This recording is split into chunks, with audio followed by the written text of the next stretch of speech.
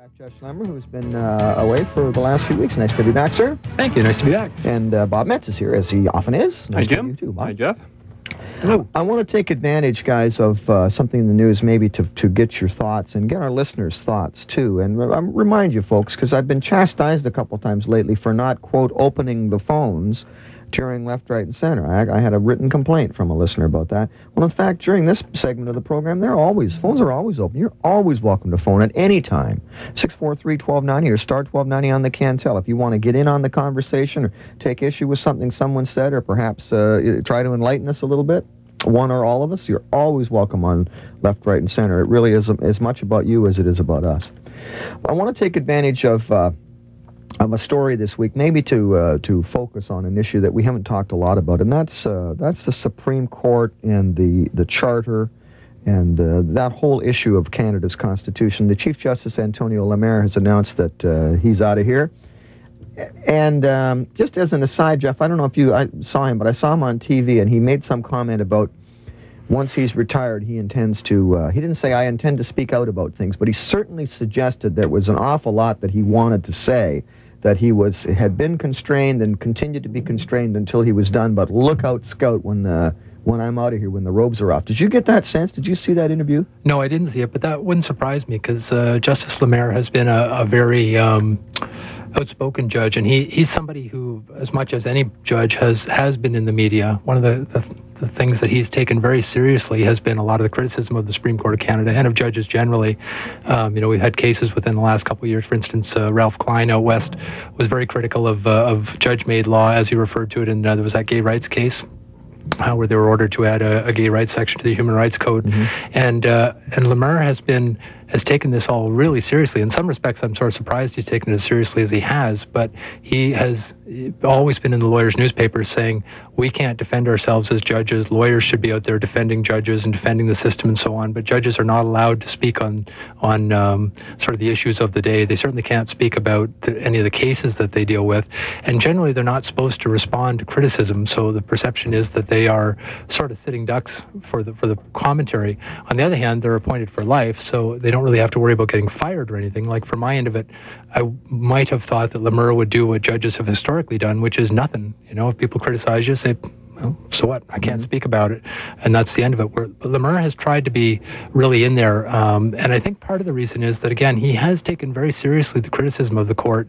I think that part of the reason he's leaving, in fact, a big part of the reason he's leaving, I think, is that he's tired of being criticized all the time and not being able to speak out in response, because he's still fairly young for a judge. Did the court have any option? Does it have any option when asked to comment on the Constitution or the Charter? Because it seems to me it's only since the repatriation that we've really had much of an issue with so-called judge-made law and the Supreme Court being thrust into this kind of a scene. I'm no lawyer, but am I wrong in that? Prior to the repatriation, they were simply the court of highest appeal, weren't they? The court of last appeal? Yeah, well, they were since World War II. Prior to World War II, you could go to England still for the highest appeal in the land, the Judicial Committee of the Privy Council in England. And you may recall the Persons case back in the 20s where what was the issue? Was that there was a woman who was going to be appointed as senator or something, I believe. Somebody may correct me on this. And anyway, that they said that she couldn't be appointed because women were not people. We're not people, yes. And the Supreme Court of Canada upheld that and said, that's right, women are not people under our traditional common law. And it went to England, to the Judicial Committee of the Privy Council, who overturned it and said, no, women are people. But no, the Supreme Court has been the highest court of the land, and most of their job has been interpreting statutes. That is, a province or the federal government would pass a law and they would interpret it and apply it. But there just was an explosive growth in their business with the passage of the Charter of Rights, because suddenly they were asked to interpret this thing that's bigger than a statute as a constitution and applied to all statutes, and seemed to talk about really broad principles that are really hard to interpret. And there's been certainly a lot of criticism of the Supreme Court of Canada, saying that they've taken it much further than the politicians intended that it would be taken. And Lamer, as much as anybody else, would be responsible for that. He's been on the court for, I think it's about 17 years. He's been a judge since his mid-20s, been a judge most of his life. But personally, I've met him and spoke to him. He seemed like a really personable, nice guy. And to say, Although you would think if you're the Chief Justice of the Supreme Court of Canada, that sticks and stones, wouldn't work. I think that's a big part of why he's stepping down. Bob, let me ask you a question about the role of the Supreme Court in Canada, and because it does seem for public consumption, and all we tend to hear about anymore is interpretations of the Charter of the Constitution. And Jeff alludes to the fact that some people think that the court has taken rather broader definitions than politicians perhaps have intended. Is that a failure on the part of that document? I mean, could we have written... Oh, absolutely. Could we have written a charter or a constitution that would have eliminated the question marks? And should we have? Well, exactly. The courts can only be as good as the laws that they're given to interpret are. I mean... and it's funny that we're all agreed that most of these problems, at least on the perceptual level, really came into being when the Charter was repatriated to Canada. And, I like the Charter just to get my oar in the water there. Well, my whole thing about the Charter is that the Charter giveth and the Charter taketh away. In the fundamental freedoms section right out at the outset, that's where I would have put the signature and everything right there at the end of that and forgotten the other 10 sections or so, because they just basically take away all our fundamental rights. If the government can prove that amelioration is necessary, or that there's some inequity somewhere, or that some defined group requires some kind of assistance, all of a sudden the fundamental freedoms, which are supposed to be fundamental, on which all law is based, are no longer so. So judges have been placed in the precarious position of having to interpret these laws, and sometimes they might find in favor of the fundamental freedom section, and sometimes they might find in favor of the amelioration section. So you get all sorts of conflicting decisions coming out of the Supreme Court. As to the greater question of who's making the laws, I don't think judges actually make law. I think they interpret law. But I'm not one of these people that thinks it should be either judge-made or parliament. I think it's kind of a balance. You have to have sort of a balance in between. Well, that was the Parliament makes a law. Wasn't it? Yes, yeah. Parliament makes a law, and then judges are there to apply to that law the principles that they have learned over hundreds of years, basically, if you want to go that far back, in terms of the evolution of law and the principles on which we base justice, so that any law that is made should be subject to those principles. Unfortunately, since the Charter, that's no longer the case. Now, one thing that struck me, I was reading an article a couple of days ago about the fact of the Chief Justice stepping down, and they were pointing out, I believe, that there are 2 vacancies right now, and that the suggestion was this may be a time to have a look at the Supreme Court and its structure and talk about whether there should be significant changes. For instance, in the United States, of course, if you want to become a judge of the Supreme Court down there, you have to go through Senate hearings, and you have to be confirmed. And there have been judges, Judge Bork, I believe, was turned down. The Senate said, no, we're not going to let you be a judge. Whereas in Canada, the decision is solely that of, the Justice Minister, realistically, the Prime Minister, gets to decide who the judges are going to be. And it's a very secret process. Nobody really knows how it works. Now, to me, that's less important than the law itself, because process can always be amended and changed and altered, and every new government that comes in can do it different. But if every government was working on the same principles of law and the same constitutional rights and freedoms, we wouldn't have to worry too much about process. So my question to you, Jeff, would be, you said you like the Charter. What part of the Charter do you like? I like part of it too, but not the whole thing as it sits. Well, I think I like the whole thing, actually. Well, let me read something here for you to share, because this is, I just grabbed the book here, because I've got a copy of the Charter, and I grabbed it, because I knew there was one in here that had always confused me, and this is the one. This is, what do they call these? Subsection 1, what are these numbers anyway? If it's a section 1 or whatever, it's a section. It's just a section? Yeah. Something, a subsection. So it's just a section. Okay. Yeah. All right. Section 26 of the Constitution, the Charter of Rights and Freedom. All right. Here's what it says. And if this isn't confusing, I don't know what is. The guarantee in this Charter of certain rights and freedoms shall not be construed as denying the existence of any other rights or freedoms. Either of you guys want to explain to me what the heck that means? What they're trying to say is that, okay, we acknowledged individual rights in the opening part of the document, but hey, we're going to go along with group rights too, as we define them and make them up as we go along. But doesn't it work the other way, though? I mean, can't you then say the group rights can't step on my individual rights either? If you had legislation saying that, yeah, you could do that as well, and that's what's happening in a lot of areas. That's why in Quebec, people who put English signs up can be fined or go to jail. Well, the thing about the Charter, of course, is that it's a compromise document, too, that it was, I guess, Pierre Trudeau's dream is he wanted his legacy to be that it was not a document of the Constitution. It wasn't a document for the people of Canada. It was a document for the governments of Canada. And Canada does not have the historic roots in that people-oriented government. We are very much a government-oriented government, and that the people almost come secondary to government concerns in this country, and that's official in our Constitution and the way it's structured, that the government can take away your rights if it wants to. And to me, that the only reason we have a government in a free society is to protect our rights. Well, and you raise an interesting point, and that is that I remember reading about how a criticism of the Charlottetown Accord and the Meech Lake Accord, both of which fell, was that it was politicians talking to each other and that there wasn't a broad support for it, and yet the Absolutely. Constitution was passed in I think about the same way. And now, having said that, you have the premiers get together and the prime minister. Those are all elected leaders. That's how a democracy works. But I suppose one could suggest that maybe a charter should have been brought in through a referendum or something, because it certainly made a huge change in the rules in Canada. We're going to pause for just a second in Left, Right, and Center. We'll be back. More with Bob Metz and Jeff Schlemmer after this. Talking about the Supreme Court and the Charter of Rights and Freedoms. And Bob, I want to read something here because I suspect this is the part that you're concerned about, or part of it.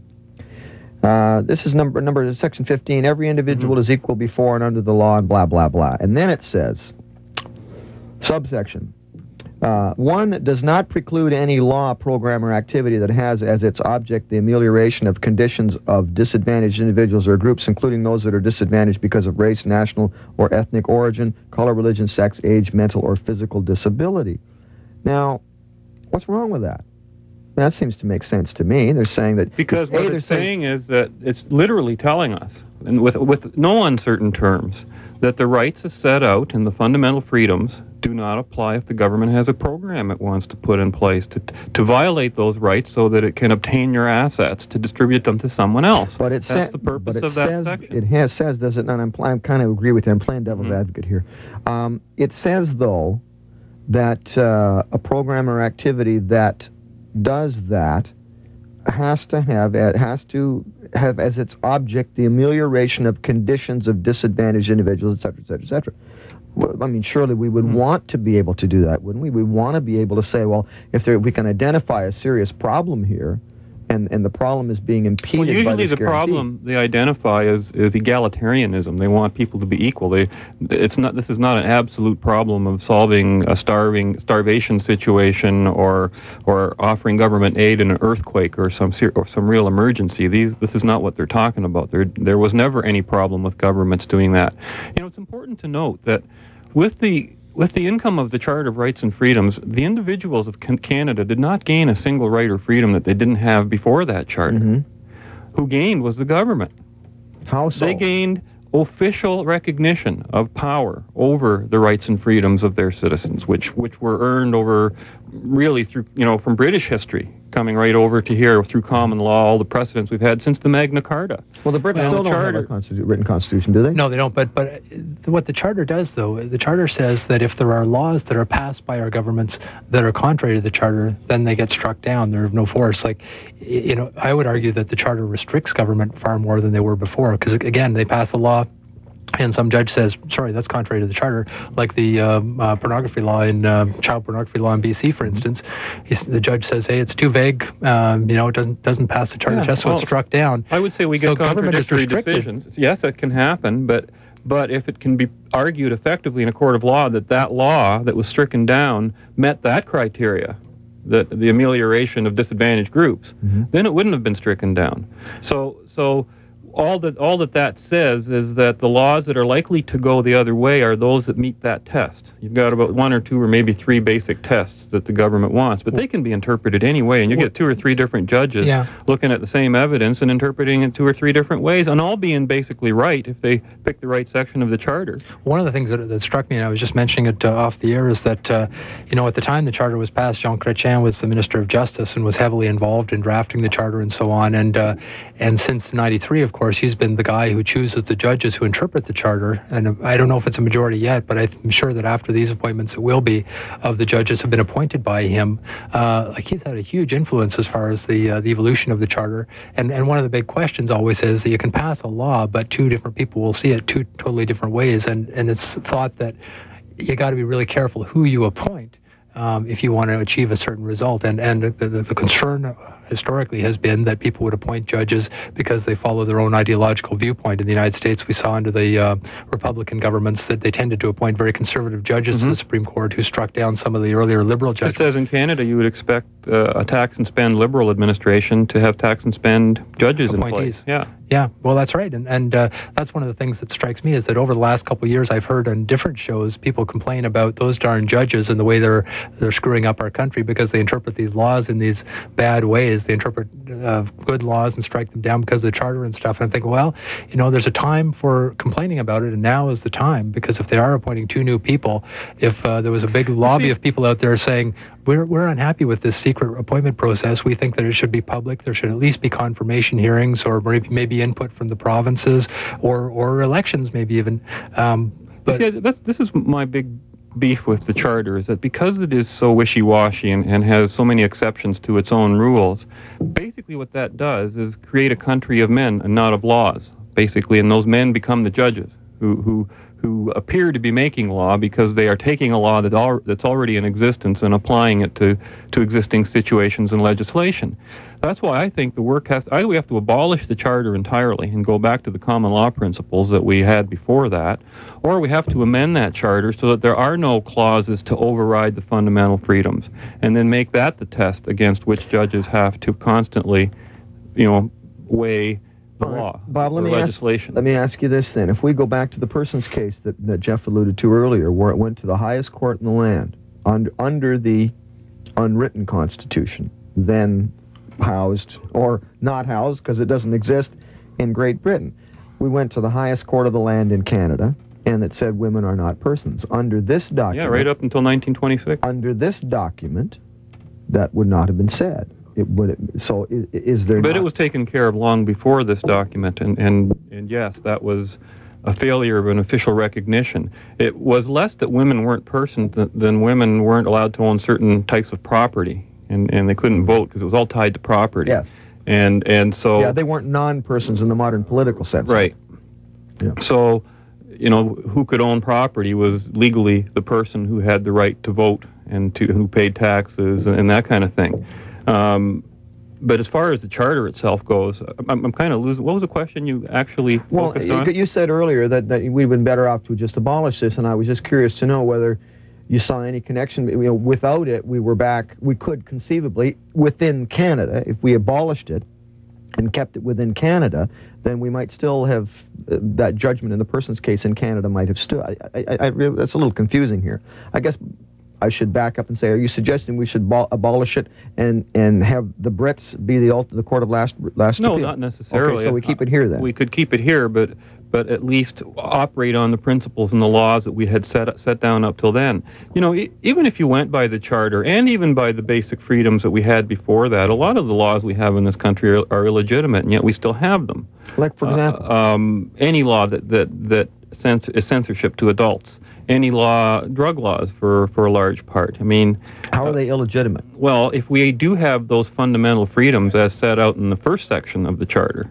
No, it says right here, though, everyone has the right to life, liberty, and security of the person, and the right not to be deprived thereof, except in accordance with the principles of fundamental justice. Yes. Whether we like it or not, justice in this country proscribes the use of recreational drugs, for example.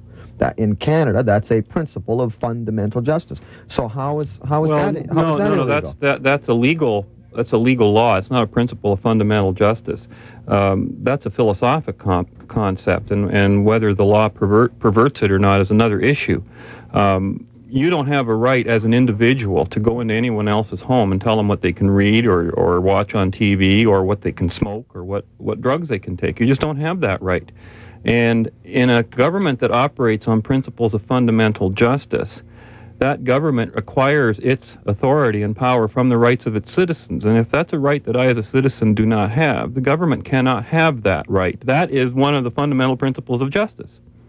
But that's not the fundamental principle of justice on which that charter operates. It operates on a legal... I'm not sure I buy that, because the government does have... We grant the government the right, for example, to send an armed individual into your home if you're, if you're a fleeing felon, for example. Yes. I don't have the right to I don't have the right to take a gun and chase you into your home if you're a fleeing felon. I would say you do. Well, under our laws, I don't. If you had your rights violated, you would still be held accountable, and so would a police officer.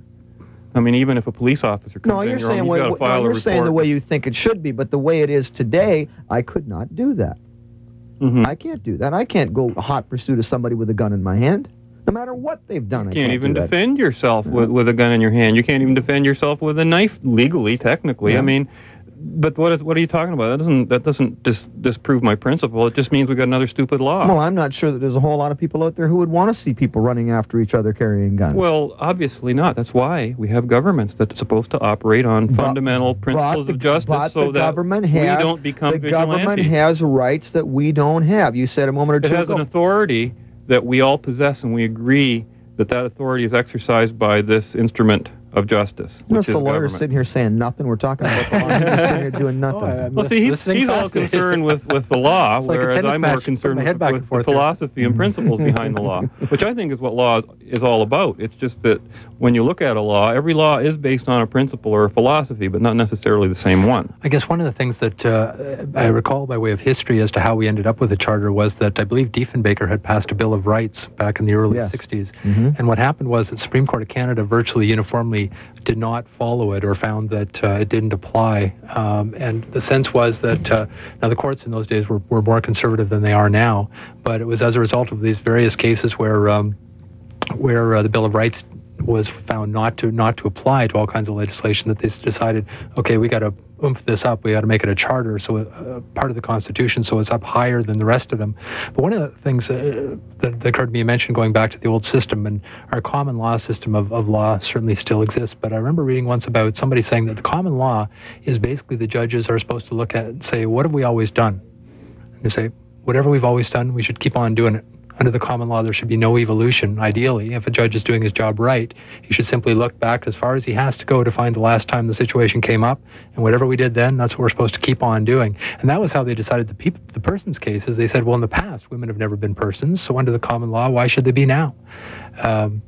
That's a problem, I think. As the world changes, you have to look at a lot more than just what we've done in the past to decide what we should do in the future. Well, I think what happened then was they applied a principle that wasn't applied to men at one time in history as well. And they said, well, gee, if we're going to have common law, we better apply it across the board. So what they do is they keep working with that principle and applying it to areas where it hasn't been applied. Got to remember, we didn't come from a totally free anarchistic society and then suddenly develop governments. We came from generally over-governed societies that historically had absolute monarchies or dictators and tyrants. All kinds of people have been ruling the world. So that the evolution towards individual rights and the concept of contract and property, which, by the way, is a key thing missing in our Charter of Rights and Freedom, is the right to own, use, and dispose of property, became the principles upon which those changes were made. So yeah, I'm not saying that by common law that what that means is we got to do what we've always been doing. No, common law is that body of principles, and often we find it doesn't exist in this certain area of law, and we got to change that. Or some people say that judges don't make law; they discover the law. I would go with that. I want to back up a little bit here, and I'm going to ask a very loaded question, and I don't mean it to be provocative, although I suppose it is. In an absolute sense, why do we need lawyers involved in the law? I mean, let me be a little more specific. Lawyers that fulfill the role that lawyers do today, which seems to be to take up the case of an aggrieved individual or otherwise, or an accused individual, and to in many ways, and I know this isn't strictly the case, in many ways become that individual before the law. How did we get there? I mean, what do we need that for? And we've talked before about the incredible expense today of getting involved in any kind of legal proceeding. The expense is not to go to court. The expense is for the lawyer, and the other guy's got a lawyer, and there's lawyers everywhere, and there's lawyers doing this and that and the other thing. Do we really need that? I mean... No, we don't.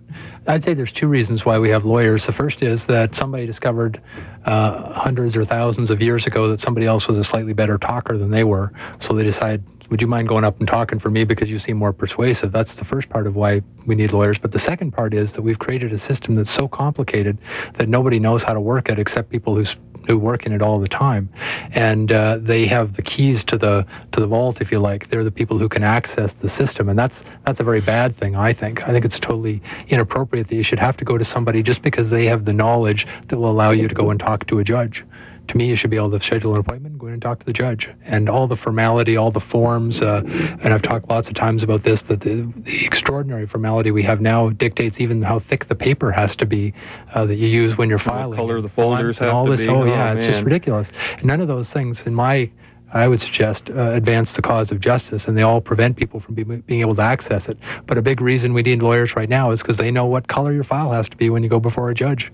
Well, instead of worrying about repatriating constitutions and who's going to be the next Supreme Court justice, why aren't we focusing on that? I mean, the lawyers obviously aren't going to do it, but are the rest of us, Bob, are we so intimidated by the Jeffs of the world that we won't make that an issue? There's a catch-22 here, isn't there? Lawyers make the law, basically, and they interpret the law along with all the judges. They're all part of that courtroom process. And if a judge is influenced by a lawyer who wins his case, whether he's on one side or the other, that judge has, or rather that lawyer has made a great impact on what a judge rules and what becomes a precedent or common law. I think the issue again comes back to the number of laws we have. We have too many laws, too many regulations, too many ways of prescribing behavior that are not necessary. And we don't operate our society more on fundamental principles. I think except in capital crimes, which are strictly, violence, theft, of that nature, I think any other crime should be sort of dealt with, as Jeff suggests, more on a much, almost like what they do on some of the TV shows, Judge Judy and that kind of thing. Get in there, get it over with quick. As a matter of fact, I think that's a way of making money on the whole situation, too, for everybody. What I would suggest in that case is that if you're somebody who can afford a top-drawer lawyer, they're going to come in and their paper's all going to be nice and look good and everything, and that will give them a tactical advantage, but that's all. But at least you can get into court as a regular person, whereas right now, unless you know how to do all that fancy paperwork, you're never going to get to see a judge to get your problem fixed. And paralegals should be allowed to do a lot more. If you watch, as I do, Ally McBeal, and I don't pretend that it's accurate portrayal of what happens in a courtroom, but certainly it's a very inventive program in terms of the manipulation of information, and they have these lawyers that go into these courtrooms, and some of them are very clever lawyers, and that's part of the, I don't know if you guys are familiar with the show, but there's a couple of them that are really very, very sharp lawyers, and they go into the courtroom, and they do all of these tricks, and all of these, they play with the language, and they use and they do all of these things. O.J. Simpson. It's endlessly, endlessly fascinating to watch. It's wonderfully entertaining, but you sit there thinking, what's this got to do with the justice of a case? Right. But then didn't you once tell me, Jeff, that if you want justice, you don't go to court? Well, I would certainly say that you don't, how did I put it? I apologize for my head cold this morning, I'm a little clouded, but lawyers never talk about justice. Justice isn't something that's relevant in the legal system on a day-to-day basis. And that's a sad commentary. We have to pause for just a second. We're going to come back and take some calls on Left, Right, and Center. Left, Right, and Center with Bob Metz and Jeff Schlemmer. Got some folks who've been waiting, and Gord's up. Hi, Gord. Hi, how are you doing today, sir? Great, thank you. Okay, 3 points and I'll hang up there. Yeah. I'm wondering how this discussion you're having now could relate to this discussion you had an hour before about debating the good society. I think that would apply here. Mm-hmm. And then also, secondly, I think lots of times the good intentions are lost in politics. Yes. And thirdly, Mr. Chapman, you made me go to the dictionary again. Mm-hmm. Ameliorate, to make her... Ameliorate. Yes, make her become better. Yes. You're educational, Jim. Well, I'm glad. Gord, that's the nice, and I mean this sincerely, that's the nicest thing anybody said to me in a very long time. If I can have that effect on even one person in one word, then what I do has some little meaning here.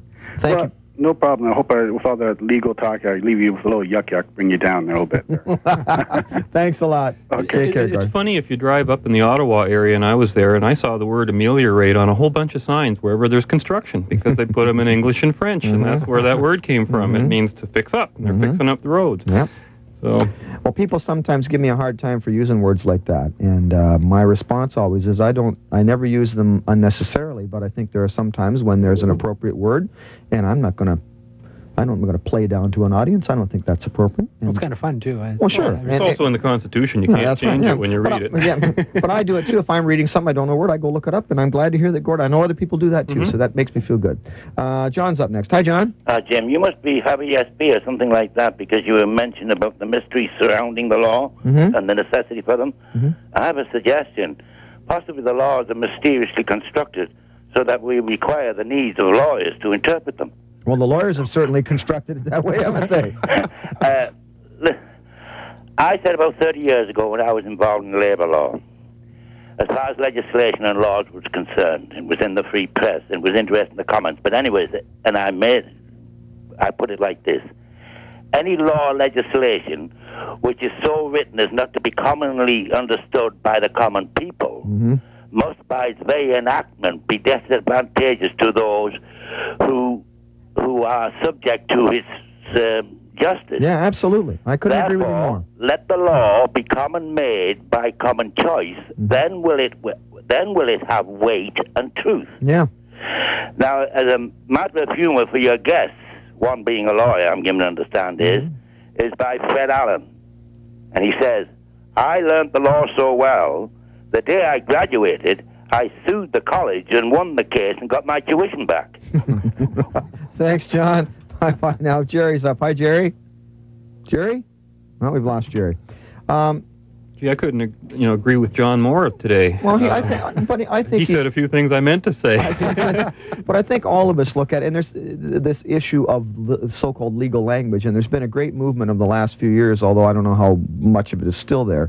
But I can remember we went to the bank to get a mortgage, for example. You got 4 pages of incomprehensible jargon. Today, you get 2 pages of modestly comprehensible jargon. And there was a movement a few years ago to remove a lot of that boilerplate, to make things more straightforward. It seems to me it's kind of a shame that we didn't extend that to the statutes themselves. I mean, I've had the opportunity on occasion to look at law books, and I'm not the smartest guy on the pickup truck, but I'm not the dumbest one either. And I sit there and look at some of that stuff, and not because of the word. I understand the words, but it's still incomprehensible.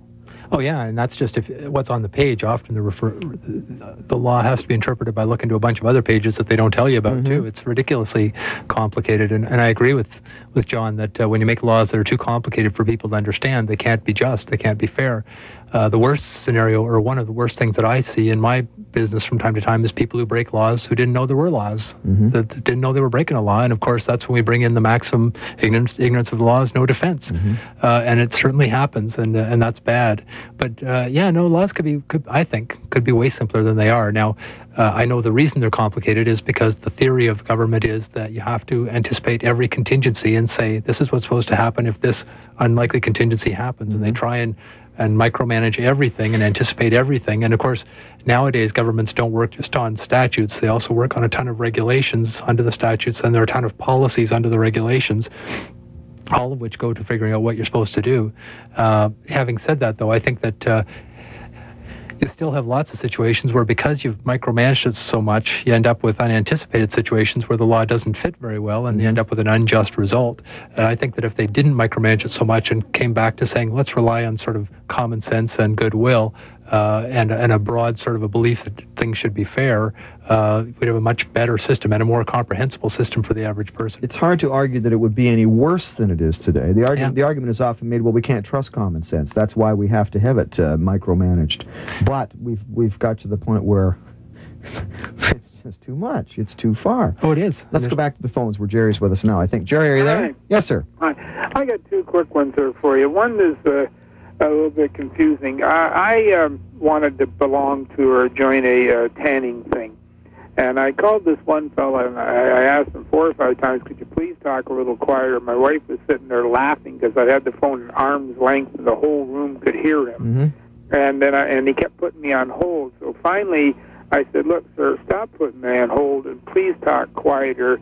He says, I'm busy. And I started to say, I don't care how busy you are. I'm trying to find out something. He told me a 4-letter word, called me a few names, slammed the phone in my ear, I called back and asked for the manager. He repeated the statement 2 or 3 times, and it turns out he is the manager and the owner. I've called the Better Business Bureau, and they said there's nothing to do about it. Jerry, what's that got to do with the Charter of Rights and Freedoms? Oh. Huh? That's what we're talking about this morning. Oh, I'm sorry. I thought this was your illegal beagles this morning. No, sir. No, sir. Oh, I'm sorry. No. I'm sorry, Jim. I'm just hitting and missing. And No, they're I on. apologize. They're on tomorrow, Jerry. Tomorrow at 12:30. So we'll talk to you then. Well, let's pause for a second. We have Ryan, since we have to pause anyway. We'll do that right, and we'll be right back. Jeff Schlemmer and Bob Metz with me. Well, I want to maybe come back to the Charter and to the Supreme Court then. Jeff, you're saying that this is, if there's ever a time for Canadians to speak out, it's now when there's two appointments in the wind. But Canadians are not going to speak out. I mean, Canadians have, A, they have no sense of what the Supreme Court really does, and B, they have no belief that anybody in Ottawa listens to them. Yeah, and it's interesting, and Bob had mentioned earlier about, I can't remember if you were on air or off, about how process is kind of not as interesting as substance. You know, it's the substantive problems that are the interesting ones, and yet procedural changes are often the ones that will make the difference at the end of the day, because there isn't really a burning case sitting out there right now, recently released, that has outraged the public and so on. They're not that concerned about the Supreme Court, and yet these are lifetime appointments. You know, so right now, if 2 people are appointed, there could be around for another 30 years or more. So now is a time when there could be a major change made. And if people were appointed to the court, for instance, who believed in what's it called, strict constructionism, the idea that laws should be interpreted as narrowly as possible and should interfere with the lives of people as narrowly as possible, then that would make a big difference as far as subsequent charter cases. The perception is that the judges who are there right now are more into judicial activism, and that they're more willing to look at policy issues and consider the bigger picture and so on. And a lot of people don't like that. And again, 2 people are going to be appointed right now who either go one way or go the other. On what basis do judges who are appointed, can you give us any insight, who believe that they should be activists? On what basis do they, I mean, what do they base that belief that, because ultimately they're saying, I am prepared, and really they are, I am prepared to make the law because I'm wiser than you. I mean, it would seem to me that any kind of prudent jurist exercising jurisprudence would want to go to the strict constructionist thing, wouldn't it? That I do not want to take this any farther than a reasonable understanding of what the people who crafted this law intended. I mean, surely that's the responsible role of a Supreme Court judge. Yeah, I don't know. I have no idea sort of how people come to be judicial activists. My sense is that a couple of things happen. One is that somebody does pass a broad statute, which is, and then they say go and apply this to all the little statutes. So that gives them the mandate right off the bat to get their hooks into the small statute, and they are supposed to consider this particular little section that deals with a particular definition in the context of the Charter and these broad principles and stuff. So that says to them, well, you're not just looking at that tiny little section anymore. Now you are looking at the big picture, and to look at the big picture, you got to figure out what kind of world am I living in, how does this thing apply to people, and so on. And a lot of judges say they really hate that because they feel very ill-equipped to make assessments of what society is like. For one thing, judges are very insulated. By and large, they don't get out a lot. Well, shouldn't they, if they are supposedly the best and brightest among us, shouldn't they recognize that? I mean, if you didn't feel you could do the job, why don't you get the hell off the bench? Well, it's not that they feel anybody else can do any better, I think. But again, judges are not supposed to go out and be getting drunk in bars and stuff. Their life is very constrained. They're not allowed to engage in public discourse. They're not allowed to go out and gather information or evidence for cases. Say, for instance, they're deciding a case on gay rights. They have no access to statistics. They have no access to information gatherers except what the lawyers happen to give to them. Now, sometimes they'll ask a lawyer, can you give me statistics on blah, blah, blah, and the lawyer may or may not give it to him, but ultimately it's up to the lawyer. Are you suggesting that the judge couldn't on his or her own go and get that information? That's right. You're not supposed to consider anything that's not before you, that hasn't been introduced by one side or the other. And that was the explanation of what happened in British Columbia with that kiddie porn case, wasn't it? I don't know. That's what I understood, that the problem was that it wasn't the context of, the societal context of the alleged crime, that the judge's problem was that what had been presented to him did not make the Crown's case. Well, that could well be, and again, the problem with that then is that if the right evidence isn't put before the judge, or if all the relevant evidence doesn't get before the judge in the first place, you can't go back and put it in on the appeals either. You're stuck with what went in at the first instance, and some of these artificial things, you see why it's that way. The reason it's that way is because each side wants to know the judge isn't going to go off and find a bunch of other stuff somewhere that may or may not be relevant, or may not be credible, and make a decision based on that. They're only supposed to decide based on what the two parties bring to the table. What's the difference? If you don't trust the judge to do that, why would you trust the judge to make the right judgment on what you bring to the table? Well, because theoretically they're not supposed to be information gatherers; they're supposed to be deciders. Now, in Europe, it's different. In Europe, the judges do go out and gather information. The Princess Di thing, for instance, they appoint a judge and he goes out and does all kinds of investigations and stuff. But in our system, judges aren't supposed to do that. Now, one thing that strikes me about our system, and broadly, as I say, I think that the Charter has done a lot of good things. But the other thing about Supreme Court of Canada is that the people there are really, really smart people. Like, they are the best and brightest of the legal system. We had Ian Binney appointed last year, who was the senior litigation lawyer at McCarthy Tetro, the biggest law firm in Canada. We've got Justice Arbour, who's just been appointed, who was the War Crimes Commissioner in Kosovo. Sometimes I wonder why our system is one where we do get, although it's purely a political process, Chrétien could appoint his best buddy and nobody could stop him. He doesn't. He goes out and says to the Believe committee, okay, who are the smartest people out there? And they take the job. Well, maybe that's one small thing we have to give him some credit for. Gentlemen, thank you for being here. Always a pleasure. Sorry I didn't get a last word there, Bob, but we're out of time. That's okay. Tomorrow's program. What are we doing tomorrow? Come on, Jim, get organized. Kathleen gives me all this wonderful information and I can't find it. Here it is. Garma Hood from the Non-Smokers' Rights Association will be in tomorrow to take issue with what John Lewick said today. My buddy Jody Duran, the farmer outstanding in his field, is going to be in to talk about the Zurich Bean Festival coming up. Pat O'Brien will join us to explain this supposed rip-off of veterans' pensions. The government says there's no such thing. We'll see if we can find out. We've got some open phones about smoking, following up what we did today. Some open phones about other things and treasures in the attic as well with Paul and Tiffany Gardner. That's all coming up on tomorrow's program. Please stay tuned today for Bud Polhill on Ask the Experts. This is Jim for Jeff and Bob and Ryan and Kathleen and Sarah and Christina. Take care of each other. Mind how you go, and we'll see you soon.